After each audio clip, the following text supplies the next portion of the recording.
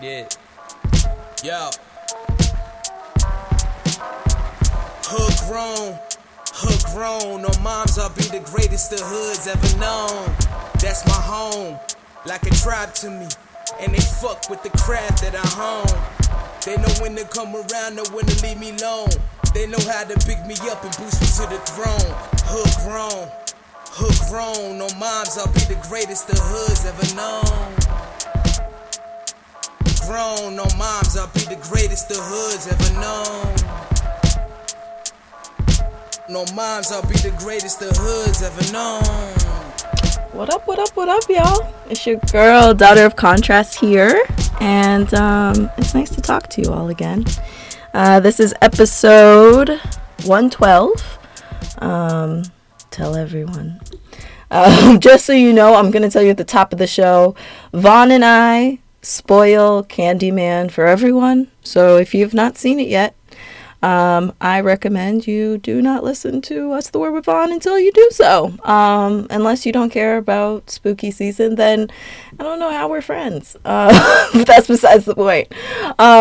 Let's just get into the episode. I just wanted to, start with like my version of a trigger warning here on A Grown Aesthetic. Welcome. It is September. We are excited. Things are anew. And we're going to start with Tag the Artist, as always. So this month's Tag the Artist is going to Rafael Pavarotti.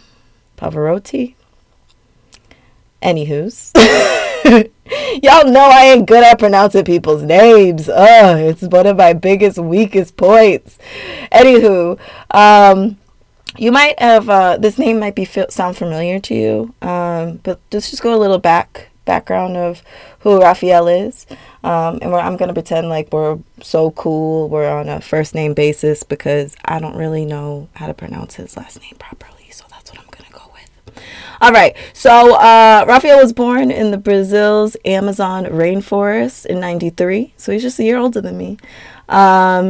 He did a lot of photography where he made collaborations with his young friends who pooled their money together to purchase a film shoot camera along the beaches.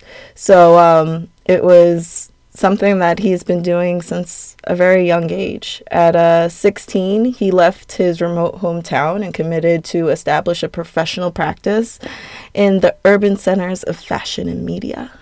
So why am I talking about Rafael, and why is Rafael our Tag the Artist? That is because let's go a little bit more into his bio before I get into what I'm talking about him for. So Pavarotti is passionate about addressing the imbalance of Black representation in fashion and bordered historical narratives, expressing his ambition to help underrepresented populations to find equitable representation in the future. He has said, "Much of what I do today is for the next generation to come and those who have not been born yet." His work is beautiful as a collective. But again, why am I talking about him? Because you probably have seen Days Magazine just dropped their latest cover, and that is with the Rihanna. This is a beautiful shoot. She is literally wearing a joint costume, and the bitch looks phenomenal. You gotta love Riri, and you gotta hate how beautiful she is constantly. I mean, she's flawless, let me tell you. And this Days magazine, this Days shoot is just gorgeous. I love the image of her in all white, and the two darker gentlemen beside her in black suits. The contrast is beautiful. Y'all know I love a good contrast. So if you have not seen this beautiful shoot, get into it. It's gorgeous. She has like this beautiful I don't even know how to describe this. It's essentially Marge hair from The Simpsons. But black, and she has a fitted on top. a Louis Vuitton fitted. It's breathtaking. It's a breathtaking shoot. It's so Rihanna, and I am so happy to have found the work of Raphael through this shoot. So again, if you choose to engage in media and you really enjoy photography, I very much encourage you to check out who is photographing your favorite artists, and know those artists' names because they're doing amazing work. All right, let's get into our FUBU of the month. For Us By Us is going to the Teen Empowerment Boston. They have 2 locations. There's a Roxbury site and a Dorchester site. The Roxbury site's on Warren Street. The Dorchester site is on Balfour Street. You can check those out. I have the full address in the show notes, so you can check that out there. Why are we highlighting this? Well, it is September and it's the start of the new school year. And I will get gushy towards the end when I start talking about my students and how much I love them and how happy I am to have seen them this week. But this is an amazing program, and their mission is to employ, train, and empower youth in collaborations with adults to create peace, equity, and justice. And the Teen Empowerment is hiring youth in Boston and Somerville, as well as Rochester, New York. And you can work in the afternoon after school to create positive change in your community and earn money. Seeking artists, activists, people with ideas, and people with questions apply today. So if you have teens in your life and you want them to get a job after school, this is an amazing program, and it's really about not only like youth program development, implementation, and engaging curriculum and training design and leadership and development and so much more. It's about, collaborations, and it's about, getting students to understand their own voice and to inspire, lead, and empower themselves to, achieve justice and peace through their lives and through their futures. So shout out to Teen Empowerment Boston. You can check them out at teenempowerment.org.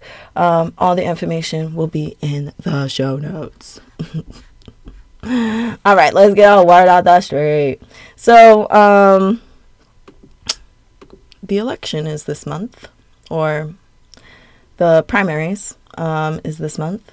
So it is very fitting that the mayoral candidates are out there trying to, really get their voices out there. And arts and culture hasn't been typically the top line items for city budgets in the past. But it is clearly important to all of our candidates now. I think that Kim Janey has done an amazing job already implementing and highlighting the importance of the arts and youth arts in the city. And I think the other ones are kind of just noticing how Boston is responding to that, and we're responding really well. I just want to say, there's a lot of folks running for mayor this year. It's great to see all these people of color and all of these women running. But I would say as a podcast and as who I am, I completely endorse Kim Janey. I would say that the podcast definitely endorses Kim Janey here. And I would say that for many reasons, but my main reason is, Kim Janey has a hoodness about her that is untouchable by the other candidates. She really has focus and drive, and she's not trying to play nice just because. She's really trying to make a difference. She's from here. She's lived here all her life. She's a black woman that wears, kicks, and I appreciate her. So I definitely stand by Kim Janey and the work she has done thus far. All right, More in the news. 3 artists present personal takes on community art at the ICA. The James and Audrey Foster Prize exhibition is a biannual design showcase exponential artwork in support of the city's thriving art scene. And one of those artists are Marlon Forrester. He's an amazing artist where we have interviewed him in the past. His work is amazeballs. And you can check out his work at the ICA, which is super dope. There's some other artists in there too, but we like to highlight the black folks and the brown folks. But yeah, I'm just gonna mumble under my breath and see if y'all can hear me and when I later listen. All right, next. So school started this week. If you did not know, or if you're listening to this, if you're listening to this when this comes out, then you know what I'm talking about. But if you listen to it in the future, then it's dating this episode. But that's besides the point. Anyways, an in-person learning is returning in Boston. However, there's something that I was kind of unaware of as a BPS employee, that there was a school bus driver shortage in the city, and it's actually caused a lot of delays in schools, especially for elementary and middle school. This is a lot of the mayoral candidates are now, using this concern of being, BPS parents, and I believe Adriana Campbell and Michelle Wu both are BPS parents, and they vow that they will, make sure all of this would not happen again. And the school bus driver union was pushing to postpone the start of the school year, calling bus routes the worst fiasco we've ever witnessed in our careers. I am not trying to say that this is, obviously, I'm kind of joking, which I shouldn't be, because this is a serious thing, and I know a lot of students rely on school buses, and yes, this was not something I was super concerned about, because I do teach at a high school, and not many of our students take the school bus. It's usually our special needs students that do that. So yes, this is a major issue. I blame Brenda, as I usually do. I do think that in-person learning has been pushed to a point where a lot of things weren't thought out. For instance, at the end of the school year, Boston parents were promised some form of remote learning option for their students.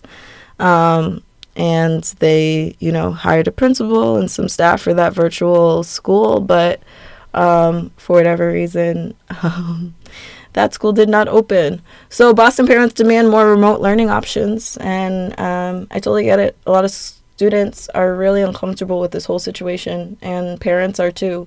And as they should be. I mean, it's crazy that we're back in school when the Delta virus is happening, and we're having like the highest rates that we have had, and on top of it, we don't have the social distance implemented in the schools anymore. We just have students have to wear masks, and that's it. And I'm trying to get my students to feel as comfortable as possible back at school, but it's hard. And I had a couple students on their first day of school have severe anxiety attacks because of this, and it's nerve-wracking to a lot of kids, especially when it comes to things like eating in the cafeteria when everyone has their masks off, or just walking through the halls where kids aren't as supervised as they are in the classroom. And there is a recent petition released by parent groups, currently has more than 500 signatures, trying to get a virtual option for future school years. So to connect to that, should also say in-person learning, and returns to Boston. And child psychiatrists expect to see a surge of kids who need extra help. And as I was saying, I have seen personally my students have increased anxiety through this time. And I've been trying to support them through my best ability. I am offering my classroom as a space for them to eat lunch, a space for them to, get away a little bit on my off period. So I am on all day. I don't get, mass breaks because my students really don't. I wish it was different for them. I've been strategically planning things like, for instance, next week we're going outside to draw and we're going to do landscape drawings. So I think us educators are doing our best due to the situation. But honestly, we were dealt a shitty hand. And lastly, again, to connect to the Boston mayoral candidates face off in the first televised debate in Boston, just because there hasn't been this many people running before. I feel like I don't know what it's like to have a mayoral election in the city of Boston, as a Menino kid. I consider myself a Menino kid, If you grew up in Boston, then you knew Mayor Menino. He probably visited your school every year, or your Little League practice, or a basketball game, Pee Wee football game, something like that. He showed up at everything, and now it feels so strange. Like I just, and then Walsh came along, and I still wasn't. It didn't feel like a large election there, and now this feels like the first one, and it's with, everyone's of color, which is super dope just to see. And I'm not gonna, put that down, but I am gonna say, Homegrown Aesthetic endorses Kim Janey, and I'm gonna stand by that. All right, let's get on to our kingpin, and we're gonna talk about a dope artist that I discovered on Instagram, and that is Floyd Strickland. You can find him at Floyd Strickland, Floyd_Strickland on Instagram. And he is a multidisciplinary artist living in Los Angeles. He grew up in Watts, Compton area during the 80s and 90s. As a child, he had virtually no access to art. There were no programs at school for him, and no real education about the arts as a career.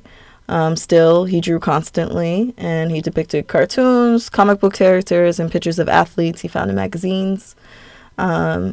And then it wasn't until he was in high school where he was introduced to painters and art history. He fell in love with oil painting in the Harlem Renaissance, and he explores his own artistic expression through a pastiche of his experiences, his likes, his passions, and I think that's very clear through his work. He's creating these amazing portraits where there is a strong black subject in the center, often a child, which I find super empowering. Why can't I speak? And there is a darkness behind a lot of these images, but there is something kind of whimsical about them as well. There are so many references and symbolism in his work, from, kids wearing Mickey Mouse t-shirts to Egyptian hieroglyphs to referencing, African masks, while all being a part of portraits. I think he does have some inspiration from Kehinde Wiley. There is a lot of, in his earlier work, he has a lot of patterning in the background that seems reminiscent of Kehinde. But there is also a great kind of play with character. And he definitely has a variety of art. And I think that you'll understand why I chose the history moves and the connection I've made with him, with his work. I think his work is gorgeous. Like I said, the color palettes are really amazing. There's these like really darks in the background, and then these really, these like kind of crimson colors that are so bright and powerful. His work it really like makes you look for a while. You can see his play with characters and, his inspiration of other artists and reflections, and character design is just all over. You can see his love of, childhood stories, and there's a way that you can kind of see his work and imagine maybe what he was like as a kid. Maybe he was very much inspired by, or kind of had this kind of way of being a kid that always lived in his imagination, and it feels like these subjects are in their own imaginations, many of the children he depicts. But he has, depicted scenes of, it almost looks like a fight scene, but it's,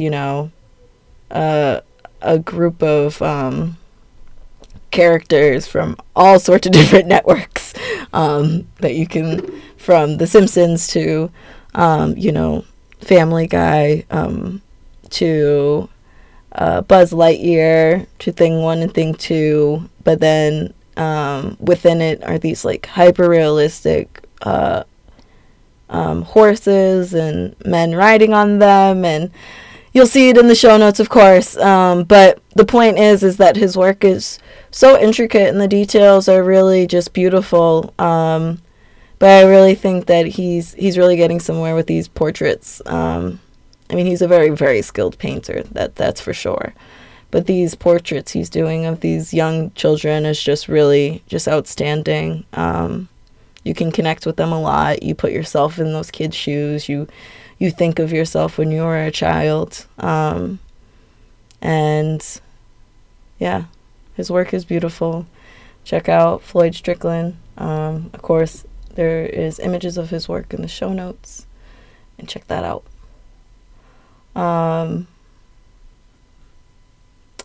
And I'll end with a quote from him. "It's my hope that my art pushes other artists to explore the depths of their creativity. I just want them to know it's a viable option." So yeah, I hope that's inspirational to our young artists out there, that it is a viable option. Even if you don't see the art that you're making, made by other artists, you can find your own path, your own track through it. And I think that segues quite nicely into our history moves. We haven't done a history moves in a while, so I decided to do one today. And I want to cover the art movement of lowbrow art. And I think it's a very funny term to call work lowbrow, and I think it's very important. I always tell my students, I think it's very important for them not only to know and identify the artwork they do like and they're drawn to, as well as finding the work that they dislike and they're not drawn to, and finding those reasons when looking at work. Now, I'm not saying that lowbrow work is inherently bad, because it's not.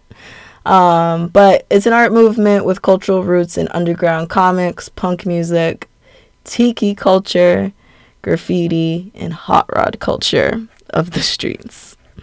And it's also known as, it also goes by the name pop surrealism. Lowbrow art often has a sense of humor.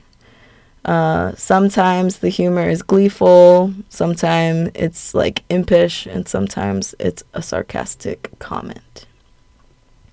So of course this is a movement that is run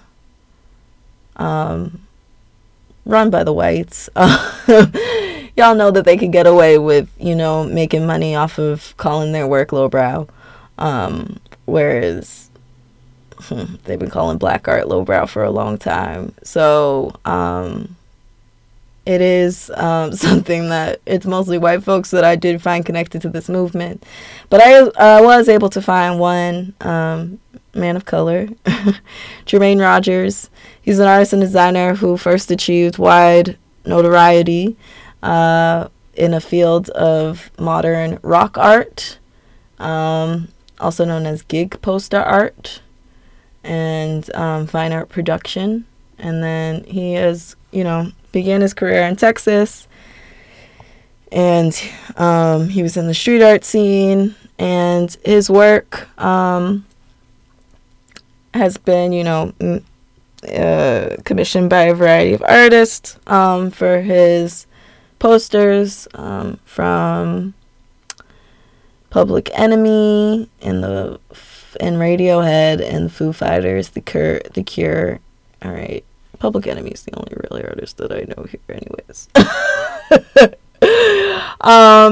His work is viewed as influential the modern resurgence of gig posters.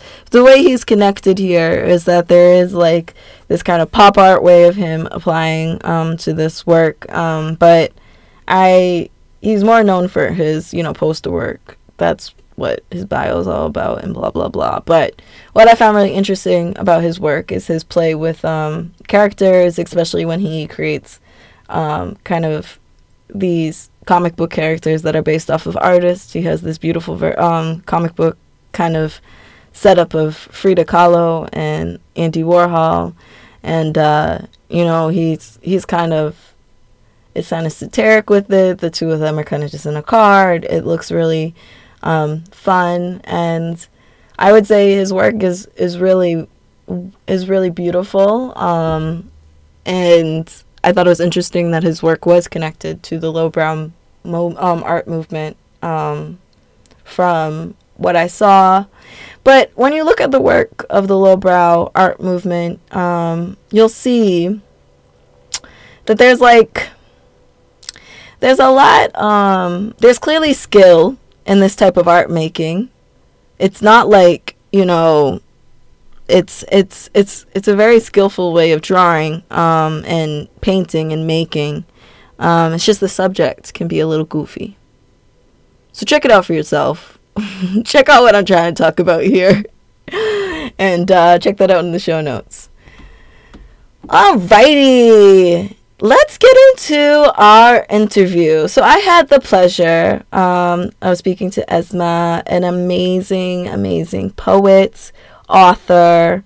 Her book Speechless is out and available on Amazon and Trident Booksellers, so check that out. Again, those links are in the show notes for you. I love that she has created video trailers for her writing, and she also has an amazing non-for-profit that you should check out as well, called Roya. So again, all our information is in the show notes. Check that out. Get into it, y'all. And thanks, Esma, for speaking to me about your amazing, amazing book. I can't wait to finish it. I did get to read the first chapter, y'all, and I'm going to purchase the book and finish it myself.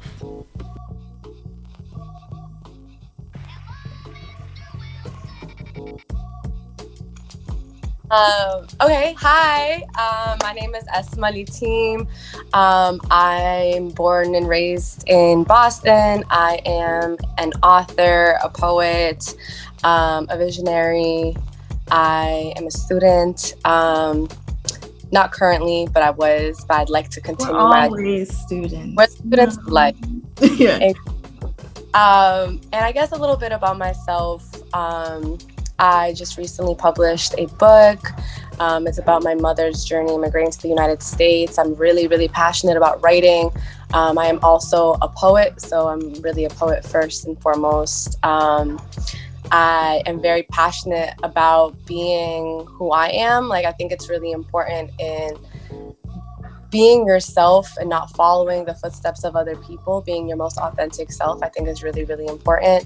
And I just love to be able to sort of bring real life social issues to either the work I do, the art, in any art form. So my poetry, through my social justice, my nonprofit organization.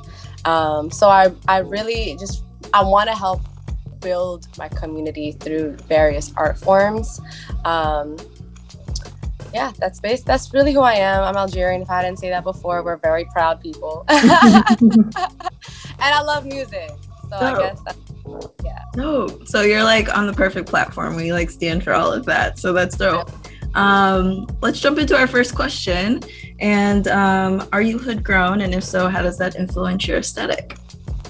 Yeah, so I was born and raised in East Boston. So I'm a Boston girl. I'm a city girl.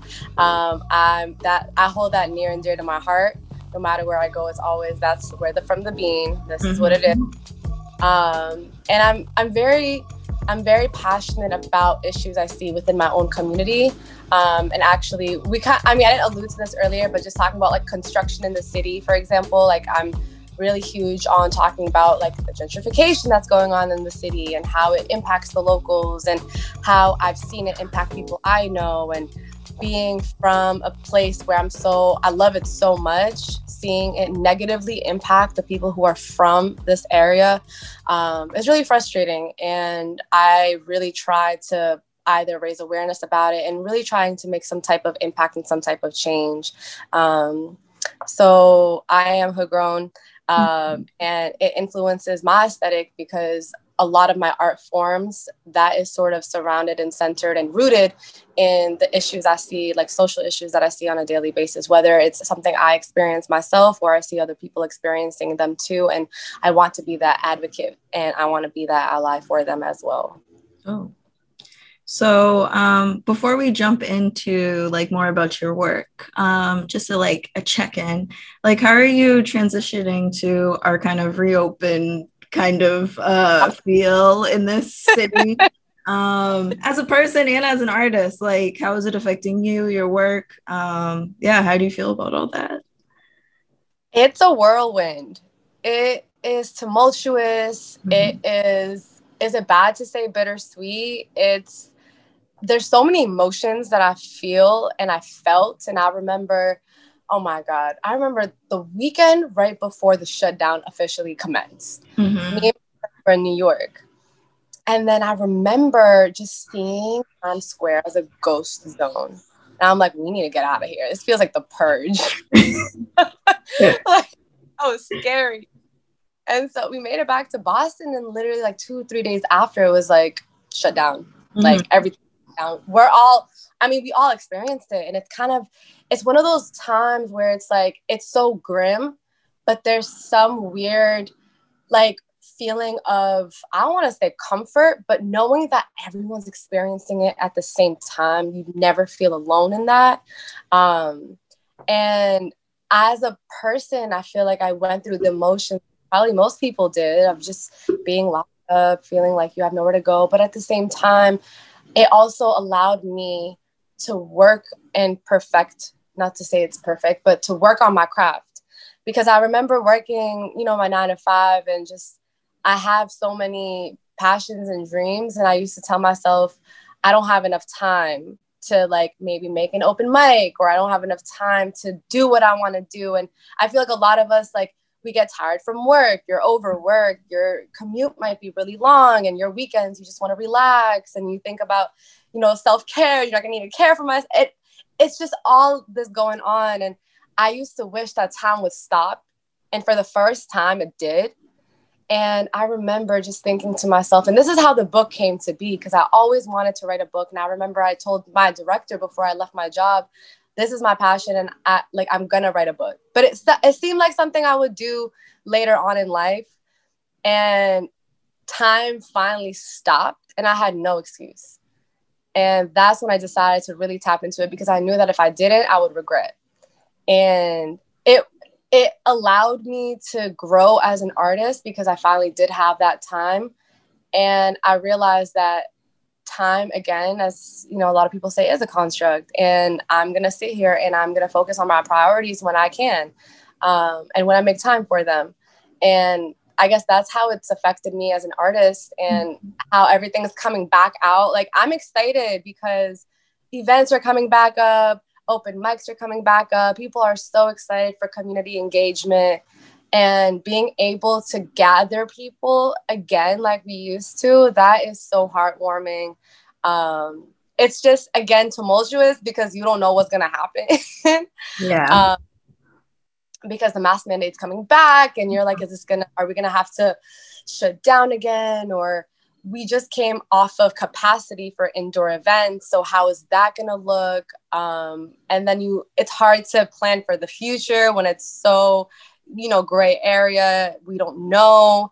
So it's just a lot of feelings, but honestly, part of it. So no, I totally feel that. And it's great that you're able to tap into your creativity due to our shutdown.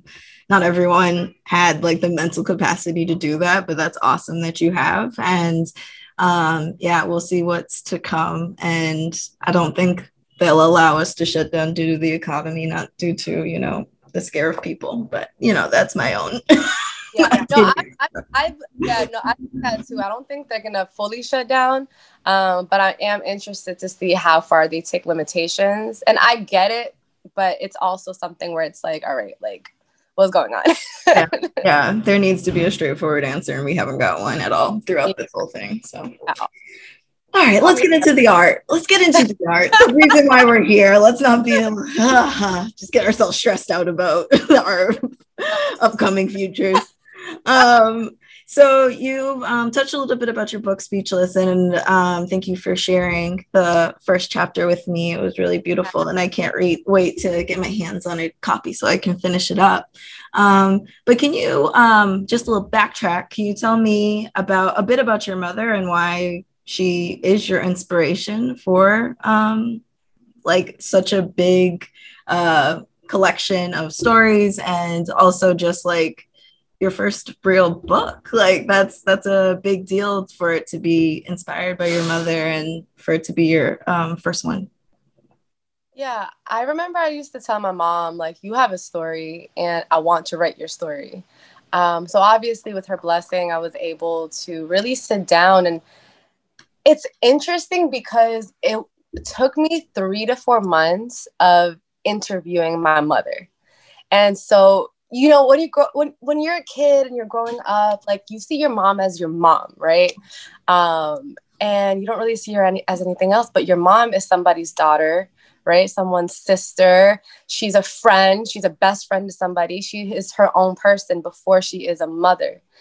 And so it was so fascinating. I feel like I was learning so much about my own mom that I didn't even know. And honestly, my mom is in her 50s. So it was tough to get her to remember certain things, which is why, again, it did take me a while. So I had to become like a psychologist and like ask questions in so many ways to like tap into her memory. And I was like Googling so many, do all of that, which is kind of funny, but research. But it really allowed me to learn her. And I feel like she was also learning herself in the process, because it's easy to get wrapped up in life so much so you kind of forget your own in a way, especially like growing up. And she's a woman who, she doesn't forget who she is. And coming to America for her, like, she always stood by who she was, her identity. And it was kind of like this piece of home that she would never let go. She never to this day will let go. And I admire her for that. And a lot of us, again, are like first generation or immigrants ourselves. I'm one of 5 kids, and my older siblings, my older sister and my older brother, they are immigrants. And so I was the first to be born here. And then my younger sister and younger brother came along after me, and watching my mom just sort of go through what she went through. Like, as a kid, you're watching your mom do what she has to do as a mom to just raise her kids. But now that I'm older and I'm looking at her journey and I'm like hearing it firsthand from her, it's like, wow, I always knew you were powerful, but I didn't realize how powerful you were until I got to an age where I could understand that truly. And there isn't any sort of like, sugarcoating anything because you're a kid. And So for me, her story is really, really powerful, not only because it's about immigration, but it's about a person sacrificing everything for their kids, and in turn is investing everything into their kids, because that's what that is. Like, their children are so important to that person. And I don't want to, like, I'm like trying to navigate around so I don't, like, spoiler alert kind of thing. Yeah. We want people to get the book. I'm like, how do I properly? But the story is based off of sacrifice and seeing how much she has sacrificed for her kids and her future kids at the time. Especially with my youngest brother, he is autistic, and it's really her journey raising him to the present day. So the last chapter is a very recent story. Literally right before I was gonna, like, publish everything, I was like, wait, I gotta change the ending. So I changed the ending. Wow. Something that recently, and then I was like, all right, now it's done. So dope. So to go a little bit further back, even beyond your or I guess in the middle, you found your love of writing throughout this whole story. And like actually the fruition of it happening, not you interviewing your mother, of course. You've been a writer for a while, but when did you fall in love with writing? And I know you said earlier that you like always imagined yourself writing a book, and but what made you decide that a book is the best medium to share your mother's story rather than poetry or another writing form? So I discovered my love of writing when I was about 7 or 8 years old. And I remember my teacher, she had us, it wasn't necessarily a poetry class, but we did a lot of poetry style writing. And I always loved, like, grammar. And I remember I was good. And I remember your girl was getting bullied by friends. And I use that term loosely. For being like a teacher's pet or like a nerd or whatever. And it was just something I was so passionate about, and I loved doing it. And it, like, got to a point where, like, the teacher would, like, highlight my work, and I would be embarrassed because I knew people were looking at me crazy. Y'all just upset. But anyways, that is where I discovered my love for poetry and my love for writing and words and wordplay, because I'm, like, a super curious person. I love to learn, and which is why I said earlier I'm a student, because learning new things on a daily basis is really important to me. And anytime I heard a word I didn't understand, I loved that, because I just, like, would pull out my dictionary and write out the definition, like, along the sides of my composition book. And I, like, if that word resonated with me, or if I just somehow really liked that word for some reason, I would write, like, a short poem about it, or, like, you know, like, have that be the title and, you know, do something with that. And that's sort of how everything's evolved. And to your other question, really, I tend to write about, through my poetry, I tend to write a lot about social issues. And when I'm experiencing something or when I'm feeling something really, really strong, I love to put it in poetry form, because I want it to be something that people can listen to and it sounds good in their ear. The same when you're listening to rap, like, rap is poetry, right? It's just over a beat. And the style of it might be a little bit different, like the bars and sort of like the syllables and the flow, it might be a little bit different, but poetry is what you make of it. So when you listen to music and you hear somebody like, you hear like Kendrick and you're like, wow, that wordplay. And you think deeper into the meaning and you're like, wow, like, mind blown. Like, what did you know what I mean? Like, I like that feeling is what I want to give people. And because I love that feeling myself. And I have written about my mother before through poetry. But I felt a book was necessary because it was able to give me so much space to really highlight her life. I think it would have been hard to highlight everything she's been through, because this is more than just her story of immigration. This is really a story for people who either maybe have autism or have kids who have autism, or know somebody they love who has autism and is able to either relate, feel like they're not alone, or even if a doctor reads the book and gives them some type of insight, that's very important. So you can read it from so many different perspectives, and take something away from that. And I think that was why I chose to make it a book, because I wanted to include as much as I could to evoke that emotion in whoever is reading it. So what was your experience creating such personal work? I know you say that a lot of your poetry is around social justice, and of course that is personal to us all because we are dealing with that. But when you're telling the story of your family, it's a very personal thing. And what is the importance of personal work made by artists? Do you feel like it's a form of self-care? Do you feel like it's a almost a way of being vulnerable to your audience? What do you think, what's the biggest takeaways you have from writing such personal work?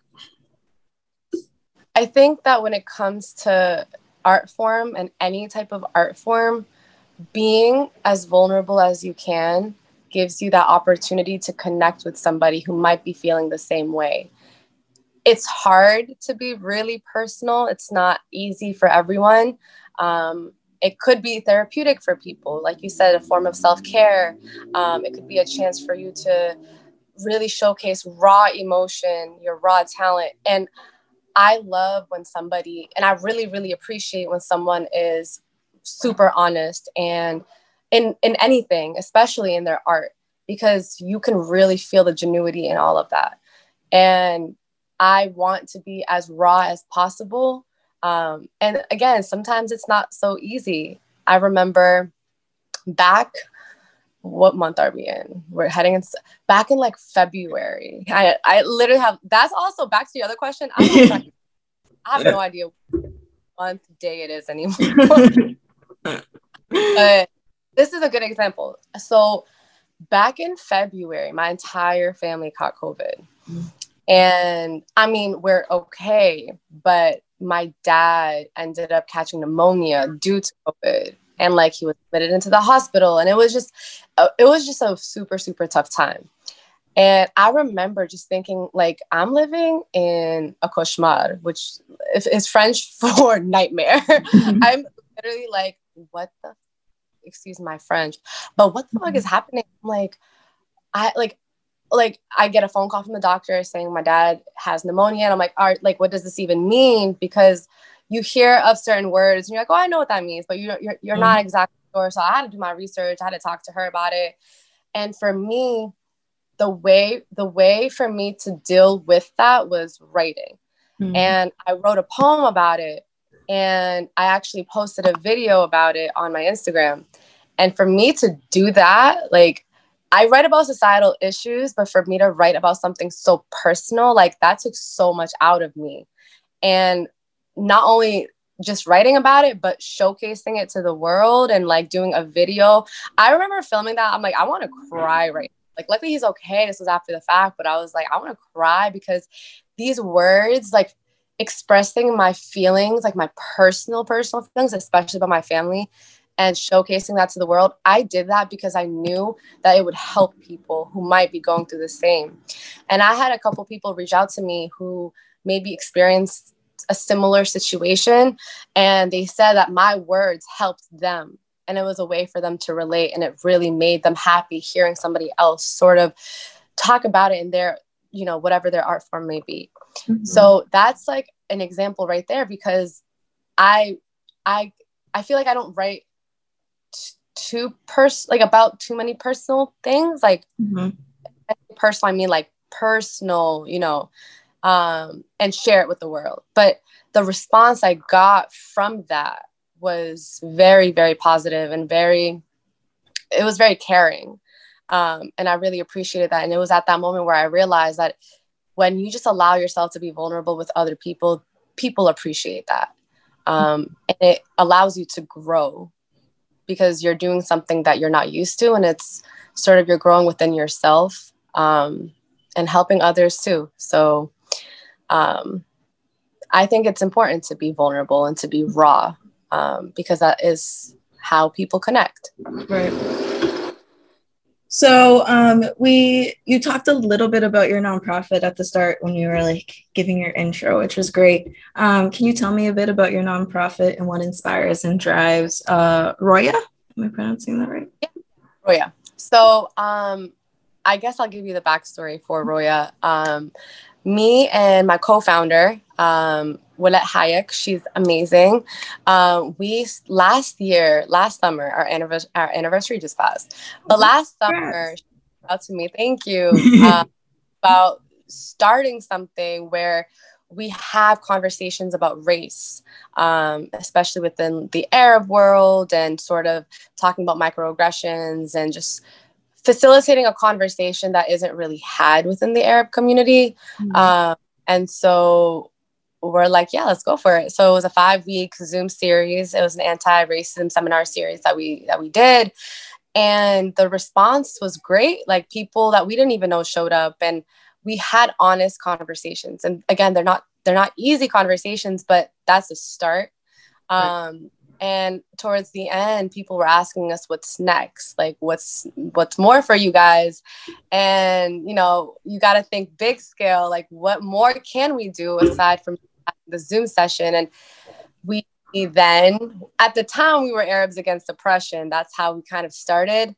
But then we realized that that's not as inclusive, because, you know, the term Arab can mean so many different things and can look like so many different things. And people might not solely identify as that racially, or, you know, whatever it might be. So we got our nonprofit 501c3 certification. So we're like official.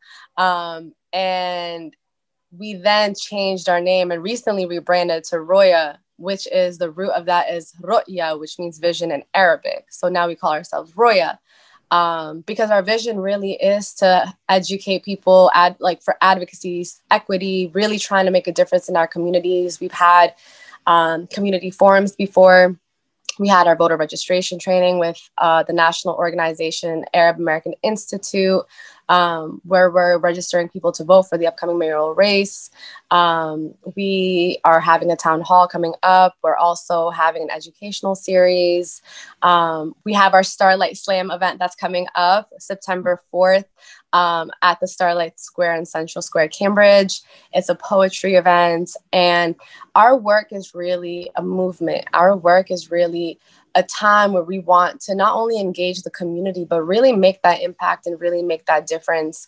I think that it's easy to talk about it, but I think it's also really, really important to make that change and utilize your resources, utilize your connections, because somebody might not be doing as well because they don't have the proper resources, because that advocacy is not there for them. Lack of resources is a problem, and a lot of people don't advocate for themselves or don't know how to, or, you know, I think it's so important to have that distribution of resources, because the only way for us to really grow, and if we're talking about generational wealth, like, we're up against people who have been in this country for so many centuries and have that family money. And again, it's not to say like, oh, like, you know, I'm upset because I don't have that. It's like, no, how do we get that? How do we obtain that? And how do we work together for that? Because I don't want to be at the top by myself. I want to be able to share the top with everybody around me. I want us all to have boats. You know what I mean? It's BOCES. And so that's really what our nonprofit organization is about. I have a beautiful team. I am so excited for the work that we're doing, the work that we have coming up, because we're really trying to turn this into a cultural movement. It's more than just having, you know, our community forums. It's really about having that change in the arts. And it's not just about the traditional nonprofit route. We are really trying to make that change, and in so many different forms. So I'm really excited for us. I'm really excited for you all. And I can just like see the passion on your face right now, which is like so rewarding to know that you're like so passionate about this, because it sounds like a dope project. Like, so far, you guys have accomplished so much. So we'll make sure we have all of your website and your, you know, all the contact information for you as well as Roya in the show notes, because this is so dope. To get a little bit back on your art, you've created a couple of video trailers for your writing. And you also mentioned, you know, kind of having a visual around, the performance of poetry. Can you explain the importance of pairing visuals with your writing? Yeah. I love visual poetry. I think that if you're not somebody who just wants to hear it, you're more of a visual type of person. I love pairing the two because especially adding subtitles, I think is really important as well. Having captioning because it allows somebody who maybe is a visual person and wants to watch photo videos to sort of draw themselves into that. And if you want to read the text, it's there. If you want to hear my voice, it's there. So there's so many different ways for you to experience that art. And it's really meant to be an experience. And I like to sort of change it up. And I have a couple of projects in the works, more videos coming up. And I think it's important to diversify how you put your art out there. And I think pairing poetry with some type of visual, whatever that looks like, adds an element to the story. Mm-hmm. Because think of it like watching a music video, right? Like a really, really like inspiring music video. And you're like, wow, that was incredible. And you hear the words, you hear the beat, and it's just this entire movie, like 2-minute movie you're watching. And that's all you need to get your message across. So if you can get your message across through listening to poetry, through watching the poetry, because I don't need to have the captioning, right? I could just have my voice over it. But then if somebody is more comfortable reading the poetry, I'd rather have that accessible too. So I found sort of my love for creating the visual poetry. And I also find myself captivated by it when I watch like other people who have visual poetry as well. So it's really about being captivating and really having that full round experience for somebody to sort of throw themselves into. Oh, so to go back to your book, because that's really what's so amazing that you have a book that's out. I know like all the other stuff is amazing too, but that's like recent. So let's just make sure people get the book. What do you want folks to take away from Speechless? I just want them to experience a life that's different than theirs and understand. Because I think that there is a stigma around immigration in America. There definitely is. There aren't that many sort of, I don't want to say resources, but not a lot of people know what autism is, what autism looks like. And I want it to be a learning experience. That's really what the takeaway is. I want somebody to read this book. And I've had people reach out to me and say like, I really liked your book and I learned so much. And that is what the book was for me. It was more so, what should I include in this book? Let's like, even breaking it down, like, what do I want to include in it? Because I'm very intentional with the stories that I tell. And I think it's so important to be intentional because I had like a whole diary plus like notes all over my computer of my mom's story. And I think the hardest part, everything was in chronological order. Like I put everything in chronological order. And the hardest part was figuring out what not to leave out and what to keep in. Because I wanted each story to have a purpose. And I didn't want to have standalone stories, even though it might seem as standalone, but there's always something that connects. Right. And there's some sort of underlying theme that is the reason why I told a story. So I really want it to be a learning experience. And I want people to really understand what people go through when they immigrate to a country like America. And sort of debunking the myths behind it. And so like there's so much stigma and people don't really understand why people do what they do. And understanding perspective, that is so important to me because we are all so different from each other and all we really need to do is listen. I think people love to talk, but it's so important to listen before you speak because you don't know what somebody is going through and you don't know why they're doing what they're doing. So that's why they say innocent until proven guilty. We want to hear what you have to say first.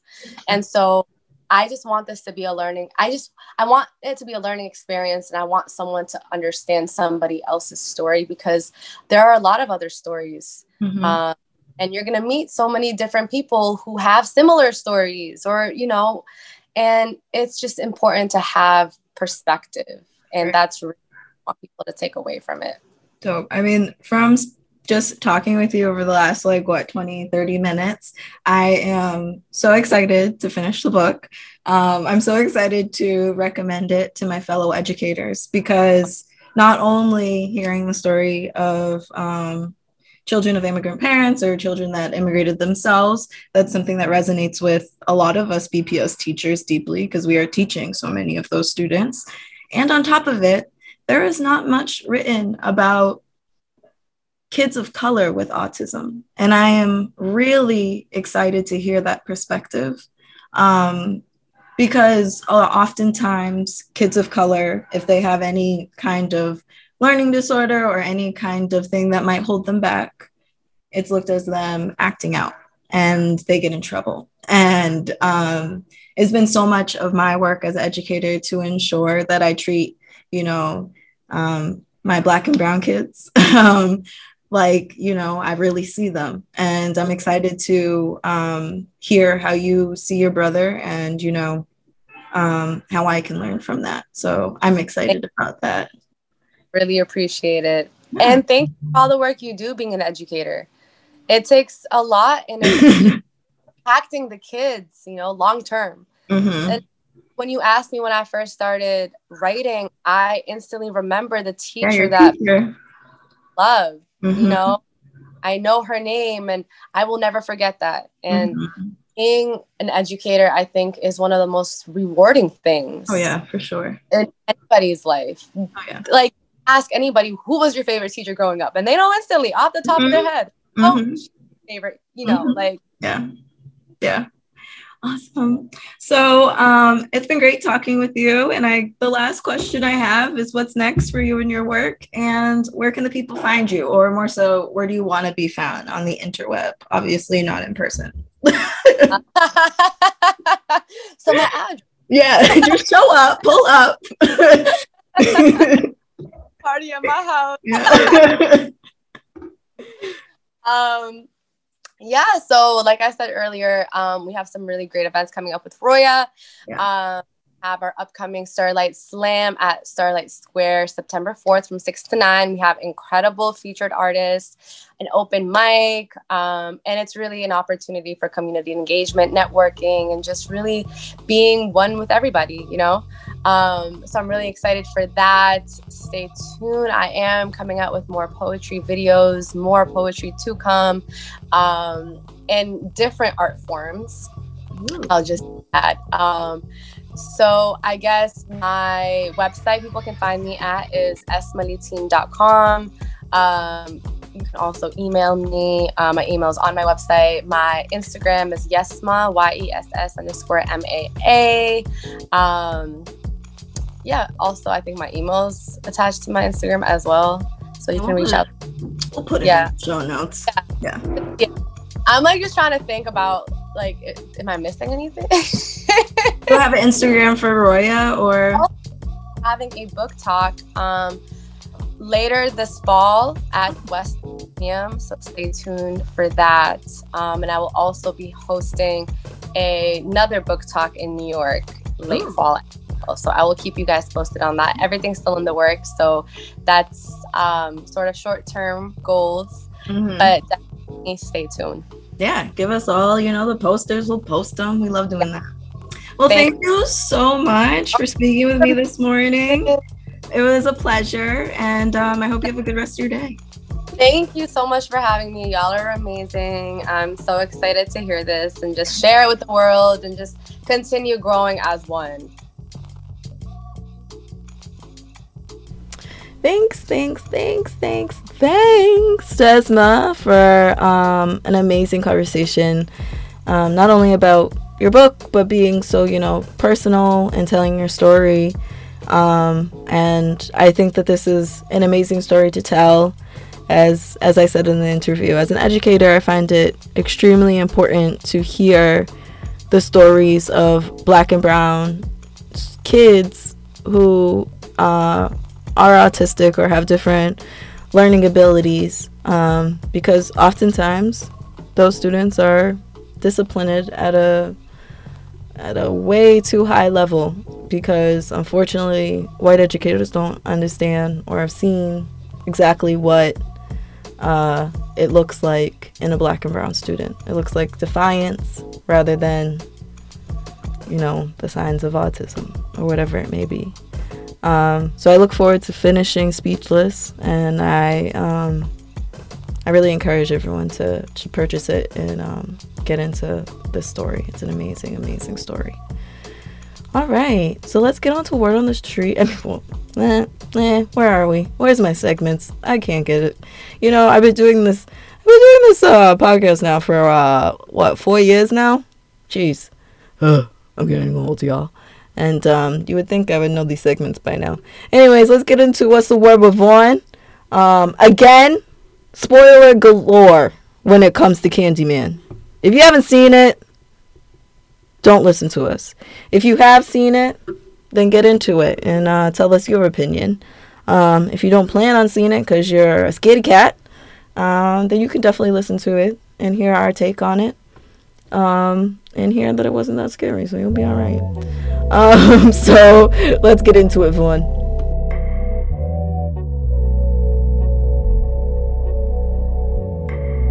What's the word? What's the word? What's the word, Vaughn? What's the word? What's the word? What's the word? What's the word, Vaughn? What's the word? Hit my mind. What's the word, Vaughn? What's the word? What's the word? What's the word, Vaughn?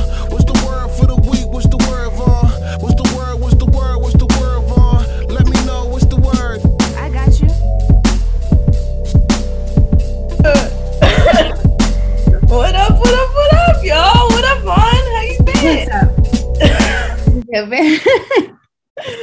We're laughing because this is take 2.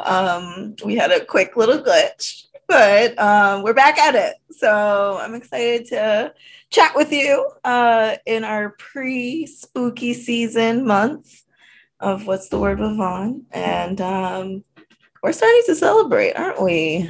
Yes. Get your hoodies out. Get your layers out. It is time, folks. I know me, for one, I am a fan of layers. I mean, I'm more of a fan of the summer, but the layers, you get the vibes. Mm-hmm. You get the what's the plaid, plaid out, Yeah, so, I also like the warm colors of the fall, like the browns and the oranges and all that jazz. It's a nice color palette. I feel like September hit and it's just over. It's just it's fall. I have some pumpkins in my house already. I'm turning into that person. So it's okay. But more importantly, spooky season brings us great films, right? And this is a visual arts podcast. We like to talk about films here because this is a medium we don't necessarily know much about in the making, but we do appreciate. We do binge watch. Yes. Yeah. I've been building up the courage. I usually don't mess with the scary movies. But this was a cultural icon. Oh yeah, I had this. So we saw Candyman. Cinnamon. And what's your first impressions? You go first. I feel like I have some controversial thoughts. Okay. So for me, we're coming off of I haven't seen the old ones. Oh. This is straight off of just being a Jordan. Is it Jordan Peele? Mm-hmm. He was the executive producer. Yeah, he was the executive producer. Just coming off of that energy of just understanding that there's gonna be a mind fuck in here somewhere. I know there's going to be some scary stuff, but I know there's going to be a deeper thought, a deeper meaning into these things. So I'm coming off of that energy and also trying to, work on the courage of these spooky movies. So for me, I enjoyed it. I mean, I feel like there were so many layers as far as just the strength of a Black woman and what she has to go through and the trauma that she grows up with. And, it's like, it's just speaking to me, because it's like the men that she chooses in her life and just, I don't know. So there's that part. Mm-hmm. Then, the obvious of the police brutality and us versus them type of thing that was brought up to surface. I enjoyed that. And then just the acting. I give the movie 9 out of 10. There was some little parts that didn't connect too well. But yeah, maybe you could pick it out. I was just like, we'll get back to that. Okay, I can overlook, like, you're lucky I can overlook that a little bit because all this other stuff was good, but I enjoyed it. I'd have to say, if I had to pick like my favorite part, I don't know, it's so random, but it's when he went to the critic's house, that lady's house. And how she was really talking shit at the first show. She thought she knew something about the process of gentrification. She really thought she did. Right. And as a white woman talking to a Black artist, trying to talk down to him as an artist, saying that he is the problem being an artist, is the problem of gentrification, when in actuality, yes, artists are the first wave of gentrification. However, that is the system that was built around them. It is not the artist's actual power that's doing that.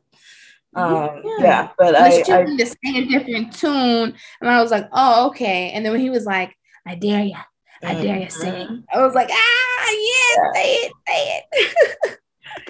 it. So I was very excited to see this movie. I'm a fan of the past Candyman and the Books of Blood. But and is also directed by a Black woman, which I was very excited to see.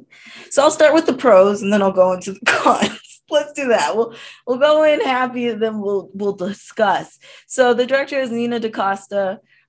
She is, I think, the first Black woman to have a #1 movie in the country, which is redonkulous. So kudos to her, and I won't take that away from her at all. It was also produced by Jordan Peele and some other folks. I don't know who they are. And it is a part of the Monkey Paw production. So obviously I'm so into Jordan Peele and his work that I had to see it. Yeah. I did watch it at a drive-in, so it gave me a different kind of feel. It was cute. It was very spooky, I love the aspect of the Black art, the aspect of it felt very much in the art world. It was very much them, bringing up kind of little tidbits of what it's like to be an artist and what it's like to kind of navigate through the art world. So in that way, me and my partner were laughing because he's a painter. So the two of us were kind of in that way, it was very entertaining for us. And I think that it would be very entertaining for many artists in that way. There was a light aspect to it. There was definitely that, but it felt like the first half of the story was very kind of build up. And then the second half was, where the action started happening. And this is, I guess, where I get to my critiques. I was a little disappointed that they never truly showed a murder. It felt like you saw some of them in the reflection, you saw the after effects, but you never saw things in the process. Wait, what do you mean? It was you could see the feet of people and then they would drop to the ground. You would see when the first girl got killed in the gallery, you saw her him go, but you didn't see actually the Candyman. You saw It wasn't a full shot. right, You didn't you're get pushing the full, it. you didn't get the full feel, right? No, that was perfect. Yeah, we don't need to see that. No, I think you do. I think you need to see some of it. Two, this isn't necessarily a critique, but it is an observation. Okay. Candyman only killed white folks. Now, I'm not saying that's a problem. I think that's fine. No, he killed that black girl. He killed his sister, remember? Oh yeah, disclaimer. If you saw the movie, we're killing it for you right now. Yeah, we're killing it. We're killing it. Killed his sister, remember? Oh, yeah. Little girl in the bathroom. That is true. But that was like the old one and not the new one.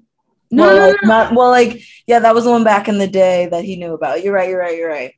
But it felt like all the like recent kills in the movie were all white folks. Not to say that that's a bad thing. Okay. But that's a message, though. Yeah, no, that was a message. But then, like you said, there was a lot of things that were just gapped and missing, right?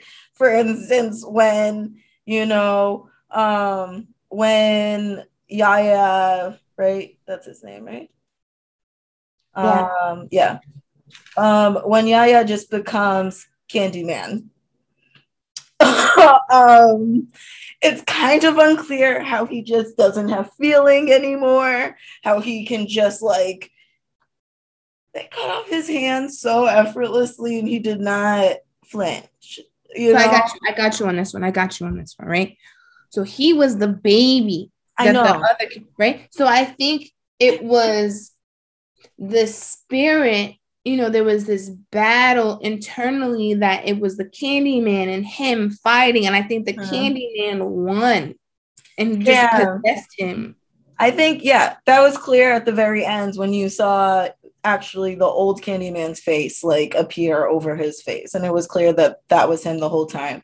And it was great how at the end, you were able to use Candyman in your power. That's what it felt like towards the end. Rather than him coming after you, you could use him against others. And it kind of felt like that in a way too, that like in that bathroom scene, like the girls were bullies, and that's kind of why they got attacked. And the black girl was able to just like chill, like not chill, but she was. And the Asian girl dipped. Did you know she dipped? Yes, that's why I was like, no. She knows. I honestly think so. Here, when I saw that part, right, when I was like, they ruined it in the trailer that the black girl was going to be in the stall. But if you look at it, right, like I feel like in Asian culture, black culture, and maybe in white culture, I'm not familiar, but there are these like white culture. Controversial. There's these like superstitions, right? There's like this folklore that like they follow that like you just don't play with. You just don't do certain things. Don't sweep my feet. Don't cross the pole. Okay. Don't knock down the salt. There's these things. Yeah, you're right. And I feel like those people, they like to test it. They don't believe in it. They want to experiment it. They want to diagnose it. They want to do all these things. Yeah, black folks are definitely superstitious. For instance, like when he talked to his mom and he said Candyman, she said, shh, don't say that. I said, nope, not in my house. She said, not in this house, like, don't do that. And even his girl. Yeah. Well, then she said it. Anyways, we're spoiling the whole movie, so watch it for sure. I think the whole thing. Yeah, I think that I'm definitely gonna watch it again. I obviously had like crazy high hopes. I thought it was gonna be like the next Us. That's what I wanted it to be, like a movie that I can watch over and over again and still be like frightened and like intrigued and find little clues. And I might, right? But I definitely wanted more. But it's okay because something else has been scratching that itch for me, and that's been American Horror Stories. You like that sequel? Yep. Transition. Okay, I see. Yes. Segue. American Horror Stories has never failed me. They have always been able. They give that same type of adrenaline, I would say, to Black Mirror. Mm-hmm. I'm comparing it to Black Mirror. I mean, there's this like I'm constantly like, okay, next episode, I'm ready. And I'm like constantly just intrigued. I mean, I'm really happy with this. They did something different with the different stories. Yeah, because it's American Horror Stories this season versus American Horror Story. You know, yeah. That IES, that difference. And it has been obviously a favorite of mine as well. I've watched it since season 1, so I've been an avid fan. But this season feels very, you know, current in a lot of ways, more than the other ones have. In a sense that it feels very like, you know, like social media is a big part of it. I don't know, tech is a big part of it. And that's why I think you might be feeling that Black Mirror feel as well this season. But yeah, it's been great. I loved it. I watched every episode. Yeah, I won't give away everything with this one. But I think it was a great season so far. And I think, yeah, it's great. It's been great so far. Yeah, it's been good. You mentioned that you saw your movie in the drive-in, and we talked about that episode. I'm just like, so this is the thing. I love American Horror Stories, but they low-key, they have ruined a couple of things for me. Okay, I for a good while after season 1 didn't believe, because this was when I was back in school, back in college. Mm-hmm. For a good while, I don't know why. I mean, obviously I knew that they were real, but for a good while, I was like, are the people on my floor in my dorm like real? Like, I was like, can I leave? It just really messed me up. Like, I just couldn't. I had a hard time believing that people were just real for a good while. And now we're coming back to the old school drive-ins, and now that's ruined for me. One of the episodes, it's just done. I will eventually get to a point where we could get there, but for me, I'm just right now, I can't do it. And you mentioned an episode, and I think it's a great episode, and it shows how much horror shows and, you know, the horror community is changing, and now kind of reconciling with the fact that they have not represented Black and brown people much. And yep, Black person always dies first. That's always a thing. That has been a trope for a very long time in films, and it was great to see in that episode of American Horror Story that we're referencing, episode 3, I believe.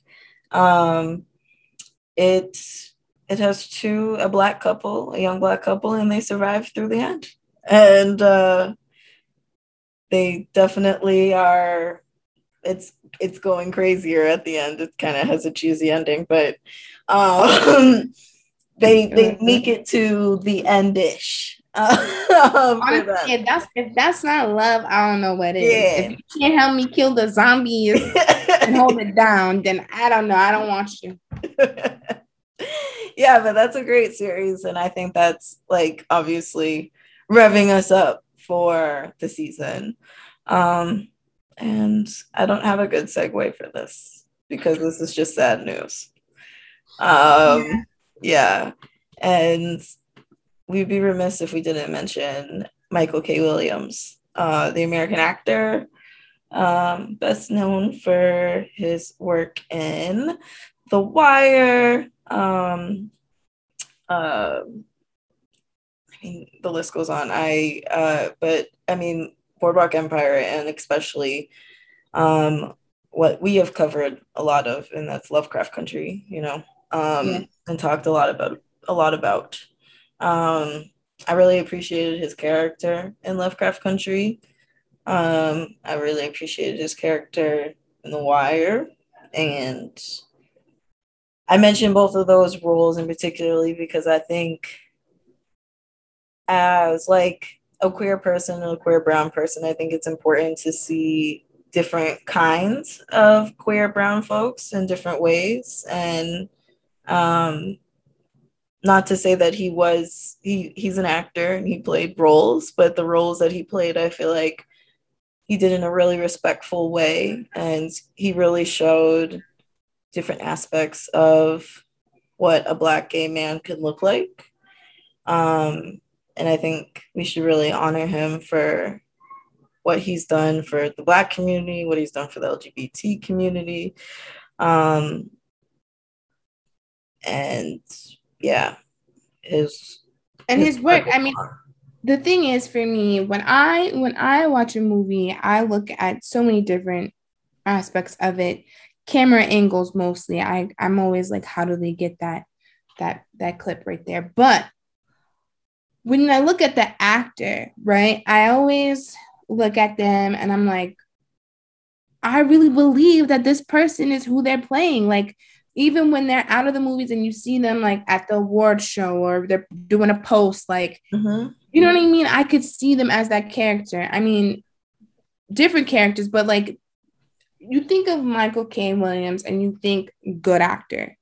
You know, I think of the group of those fine men, what is Damson Idris, the one who played in Snowfall. What's another fine man? I don't know. Idris Elba. You know, you think of, he's in that group, and it's just dark-skinned, beautiful men. Exactly. Exactly. And beautiful, it's talented men. Not like so shocking to have opened up my phone and to see that, because I'm like, what? Like, he's not done yet. He wasn't done yet. I don't know that personally, but in my heart, I felt like he could have been in so much other things too, like continue to bring that good energy, just like how Denzel has been doing for all these years. You know what I'm saying? Yeah, and I mean, like, really he's been a great dramatic actor, a great comedic actor, a great action actor. I mean, like, he does everything. He's great. So, and I know everybody is gonna want to know how, and I just really pray that it's not related to drugs. I just really hope it's like just natural, maybe, or he was so young though. It's just crazy. How old was he?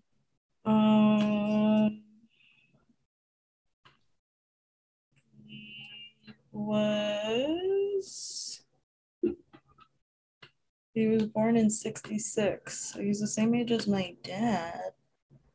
So he's like 54. 54. Yeah, that's too young. That's too young. Yeah, it just got mad dark in my apartment. Whatever. Let's keep going. So I don't want to end on sad news, so let's add on some fuckboy shit, because you know you go first, because I'm always down to ration, nigga, and let's go. I have a different perspective. You do. And as a woman that I believe in monogamy. I'm sorry. Like, I'm a jealous bitch. If I'm the only, I need to be the only one. I just can't do that. I don't have the brain capacity for anything else. Like, I wish I could be poly or something, but like, it's just not for me. That being said, I also believe that women are not the problem when it comes to the reason why our population is so high, outrageously high, that, you know, that's why our earth can't stand it. And that's why we have, just to wrap it up, that's why we have hurricanes in Jersey now. It's because we have too many fucking people on this planet. And the reason why we have too many fucking people on this planet is because of whom? Men. They are solely the reason. Guess why? A man could have sex with 100 women over 100 days and get 100 women pregnant and produce 100 babies. A woman can have sex with 100 men over 100 days and she could only possibly have one pregnancy during that year. Really? Yeah. So that being said, I mean, dang, when you say it like that, I mean, men are the problem.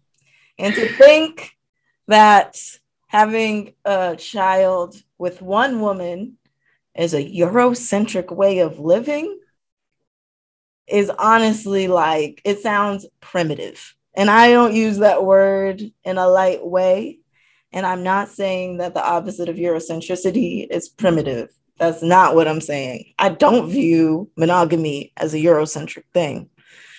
Yes, there's a lot of cultures that are a lot more freeing, you know, and they believe in like the community and understanding that it takes a village to, you know, raise children. But those folks aren't having 4 or 5 children in a year. Like whom? Nick Cannon, the man we are talking about right now. The dummy. The man is dying. Okay. That doesn't mean you need an army of children. The man is dying. We're all dying, Vaughn. We're all dying slowly. We all have a little bit. Okay. We so all are. We're all dying, Vaughn.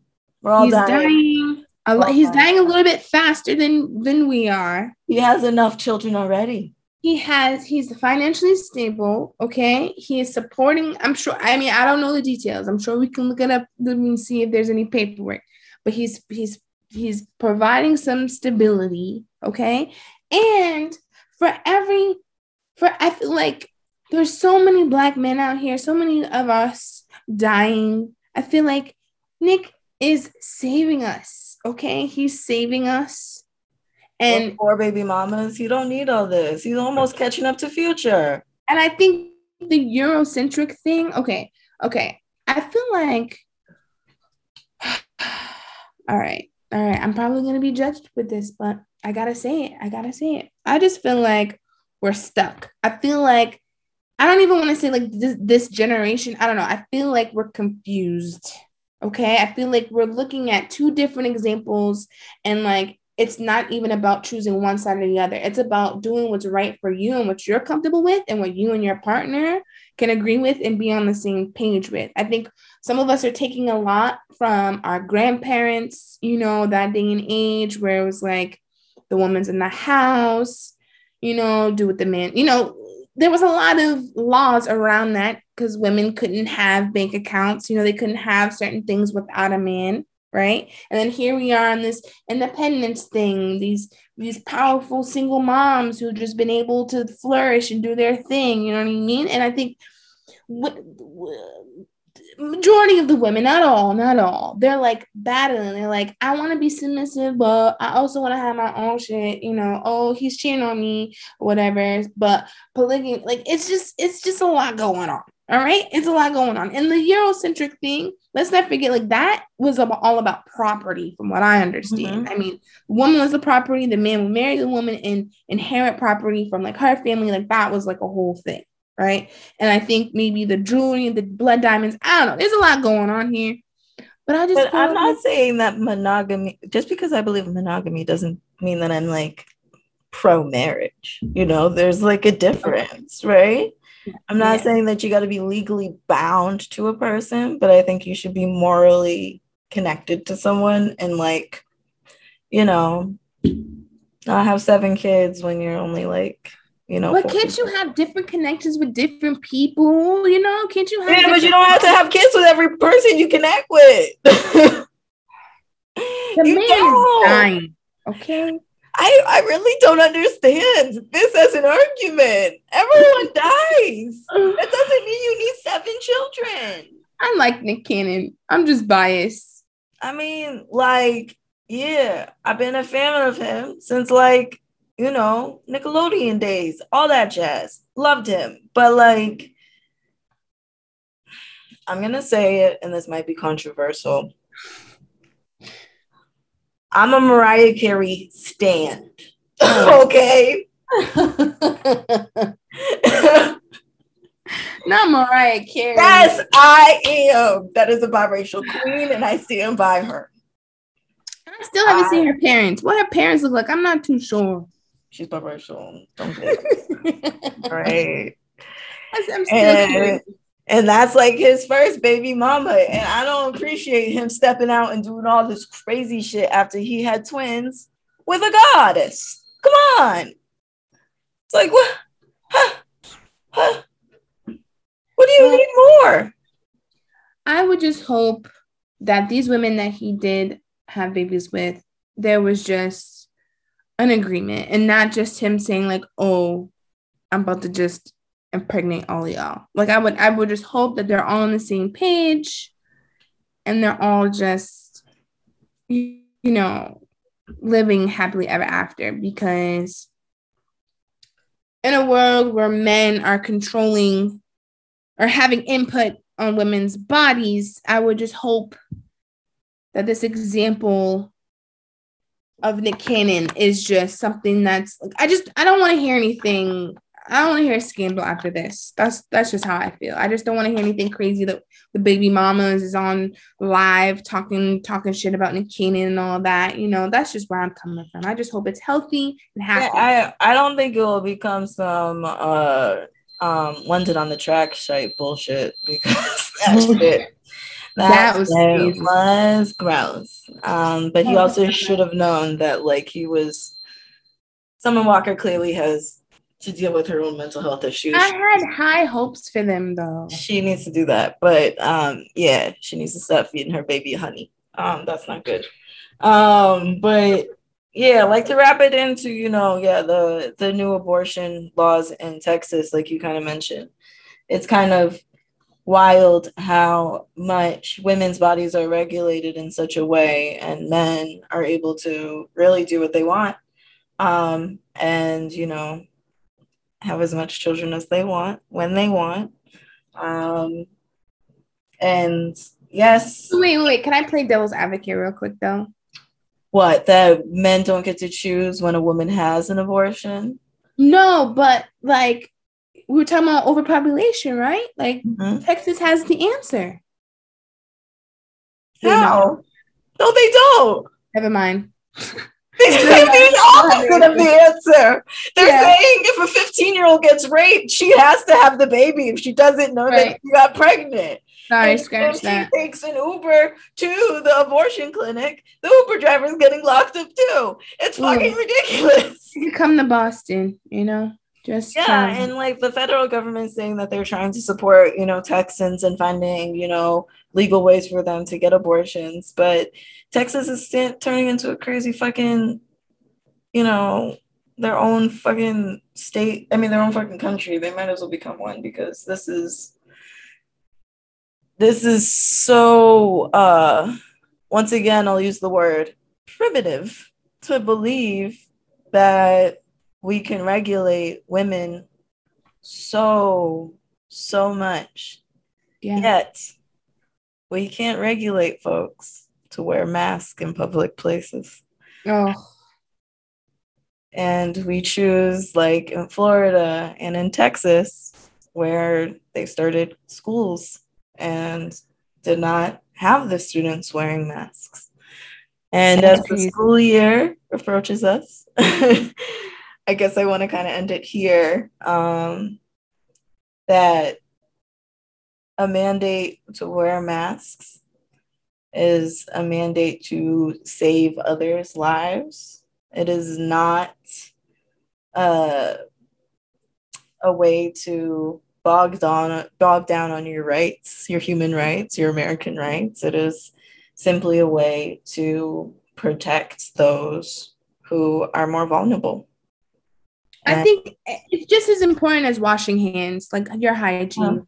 That's how I feel. Like, just wear the mask. Like, I don't understand why there's such a big controversy about it. I mean, they've come up with so many different designs that you can breathe through it now. You can make it look cute.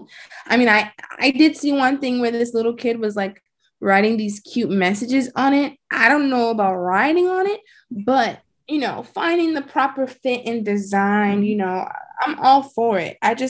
I'm shocked. I was just telling my mom, actually, that I can't even believe that, like, colleges are, like, moving kids in. Like, kids are, like, coming from countries and all that and, like, living together. Oh, girl. As a Mission Hill resident, baby girl, I've been stressed all this week as college students have been moving in and out of Mission Hill. They have trashed our neighborhood. The way that they just throw out trash when they're done moving is fucking ridiculous. The garbage men deserve a raise over the end of August to the beginning of September. Like that core time, they deserve it. And it should be taxed from whom? The colleges, because someone needs to pay for this and it shouldn't be us. I think I talk about this often, that I feel like a lot of college students are, you know, an infestation on our communities. And I think a lot of them need to stay on campus. Like I said, these colleges are getting too big. They're owning way too much of our cities. There's ways for them to spread out and without, you know, buying up historic buildings and doing all these other things that they continue to do. And as an employee of a college not too far down the street, just laying it on them. I'm very critical of this. And, you know, the college students are not wearing masks as they walk down the street. They're not doing these types of things. I'm hoping that they're much safer in their classrooms. I know I will be on my students as they start on Thursday, making sure they wear their masks, but also making sure they feel comfortable in the classroom. And that's number one.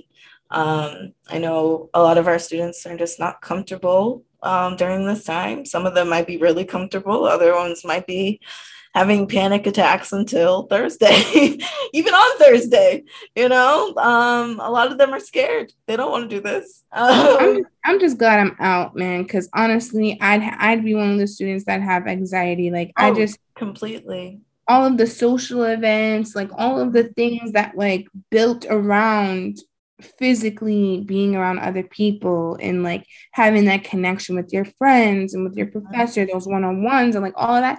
I can't. No, I'm going virtual. Like, I can't even believe. Yeah, that's not an option. Not an option. So, we hope everyone stays safe in the beginning of this school year. To all of our friends that are starting school, I might have called you an infestation, but do your best to be a good gentrifier. If you're listening. And for our high schoolers that are listening, good luck, prosper, and you all are one of a kind and outstanding to be able to go through a pandemic and thrive.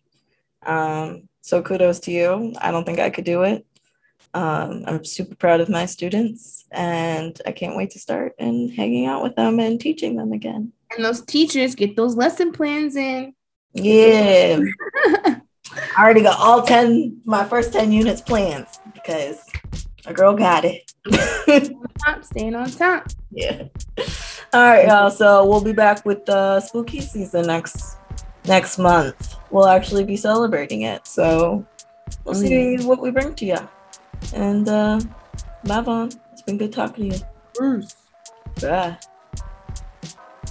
All right, y'all. If you watched me and Vaughn talking on YouTube, then you'll probably notice how I started the chat in kind of the daylight, and then it went to darkness super quick in that 30 minutes of us chatting. So, you know, I'm still there. The glare is in my glasses. You'll see me. You'll see the light behind my head. I just didn't want to pause. We were having such a good talk. I didn't care to, you know, put lights on. I didn't think about it. I saw this meme recently that millennials, when we don't have folks over our houses, we kind of just have all the lights off and use our phone light like we have a lantern, like we're old-timey tenants. And that's kind of true right now. I don't keep my lights on when I don't have people over. I'll find the need to. I know where things are in my home. But maybe next time I'll keep my lights on for you all when I record videos. My bad. Anyways, this was episode 112. I hope you got into it. I hope you learned something about some artists. Make sure you check out artists like Raphael Pavarotti. Make sure you check out the Team Empowerment, Boston, and the Somerville location.